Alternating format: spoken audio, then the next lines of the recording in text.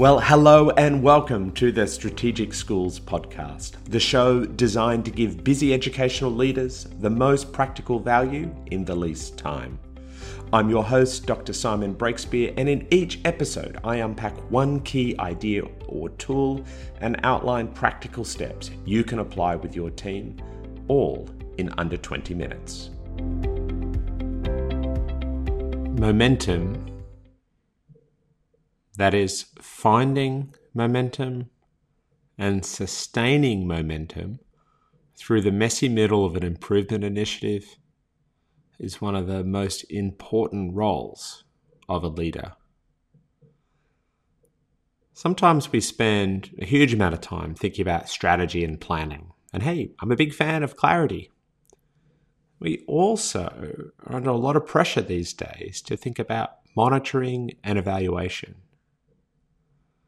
But sometimes I think we overlook the human change dynamics of what it's like to be overloaded, overwhelmed, and to find the improvement work that we're leading is starting to get bogged down and stuck.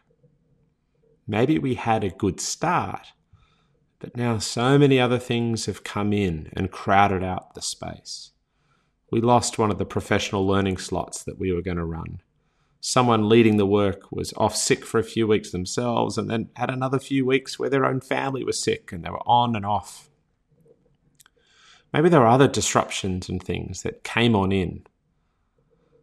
I wonder whether you can think right now of a piece of work, good work that made a good start that has lost momentum. And I want to say this is one of the most important things to be putting attention to.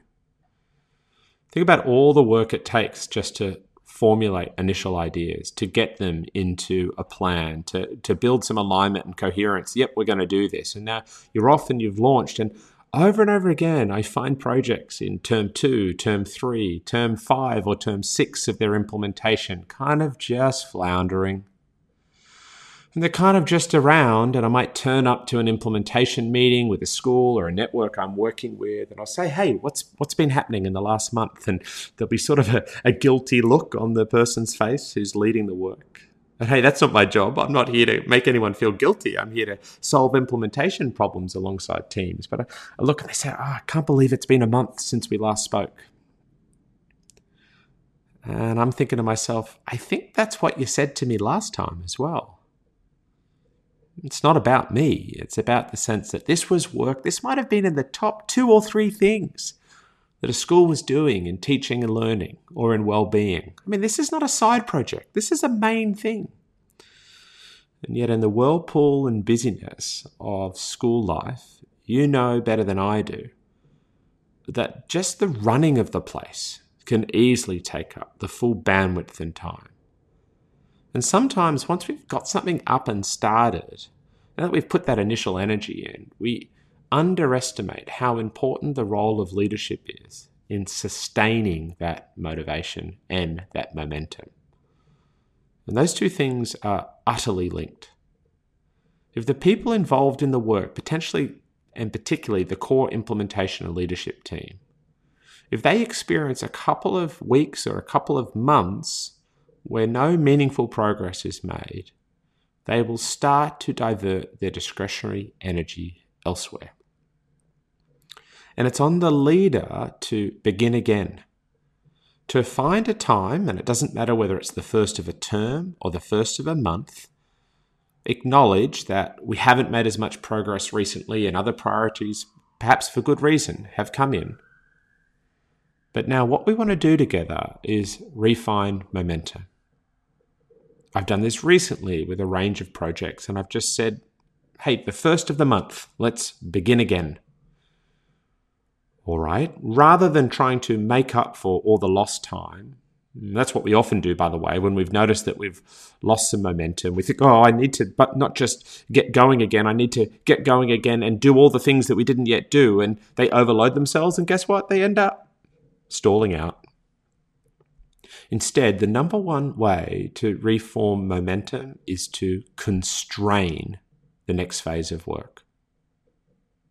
That is, to focus in on a shorter time horizon, maybe something closer to 4 to 6 weeks, rather than 10 weeks to a quarter. To constrain and say, okay, in the next month or the next 5 to 6 weeks, what are the 1, 2, or 3 things that are manageable and important that we want to progress? So constrain the time, constrain the number of things you commit to doing. And my rule of thumb is do one less thing than you think you will be able to do. Do one less thing than you think you will be able to do. So if the team constructs a list of 4 or 5 things, you say, okay, 4 things, okay, what are the 3? And people say, no, we want to do these 4. So what are the 3? Help people constrain and work on a manageable amount. Because if you've lost some momentum, the most important thing in the coming month is not to complete the project. It is not to make up for all the time lost. It is to build a shared belief again that these people working in this way can get moving again. The most important thing is to sustain or rebuild momentum. Once you have a group of people with momentum, adding additional layers of challenge and complexity is so much easier. In fact, many of them will ask for it because they are building a sense of flow, a sense of progress, and it becomes addictive. Let's keep going. Let's keep moving. When leaders often see that they've stalled out, too often they then self-flagellate, they apologize, they get into a cathartic debrief of all the different things that have happened and why. Just leave it. I bet you acted exactly the way you needed to, given all the other things you or other team members were dealing with.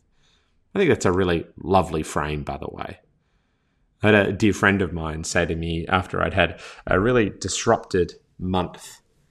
He said to me, Simon, it sounds like you dealt with that month exactly how you needed to. I'd been going on about feeling that 1 or 2 of the projects I was working on had fallen behind and that sickness in the family and kids off school, and I was frustrated. He goes, hey, it just sounds like you did exactly what you needed to do in that month. And I want to say that to you. If you've had a month or a term or half a year where you think, I haven't progressed at work, I just frustrated at myself. And hey, I bet you have done exactly what you probably needed to do, given all the other constraints and conditions and demands on your life. And I reckon we can give that positive frame to others on the team that might be feeling the same.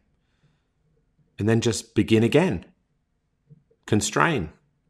Let's think about the next 4 to 6 weeks. Let's think about no more than 2 or 3 things we're going to do.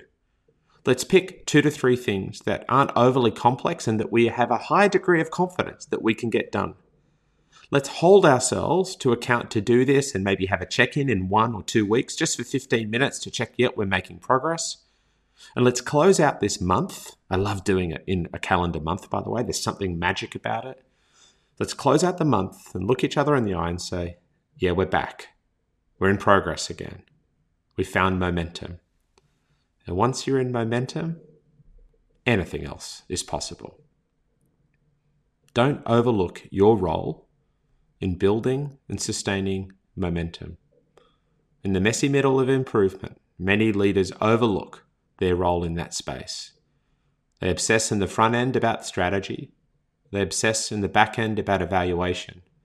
But in the middle, we need you just as much, if not more so, to build and sustain momentum, and when it's dropped off, to notice it and to implement a strategy of constraining the time, constraining the tasks, and giving people the experience of progress again. And if they have that, what we call a mastery experience, going after and doing something and seeing that they've done it, they're going to build a greater sense of collective efficacy, a greater belief that as a group this project can make progress, and from there you can build to the next level. Build and sustain momentum. It's one of your key roles in the teams and the organizations that you lead. Well, thanks for joining me. I hope you're getting a huge amount of value out of these ideas. One last request before you go. I genuinely appreciate it if you could subscribe, rate, and review this show. It's one of the easiest ways for us to get these ideas into the hands of even more educational leaders.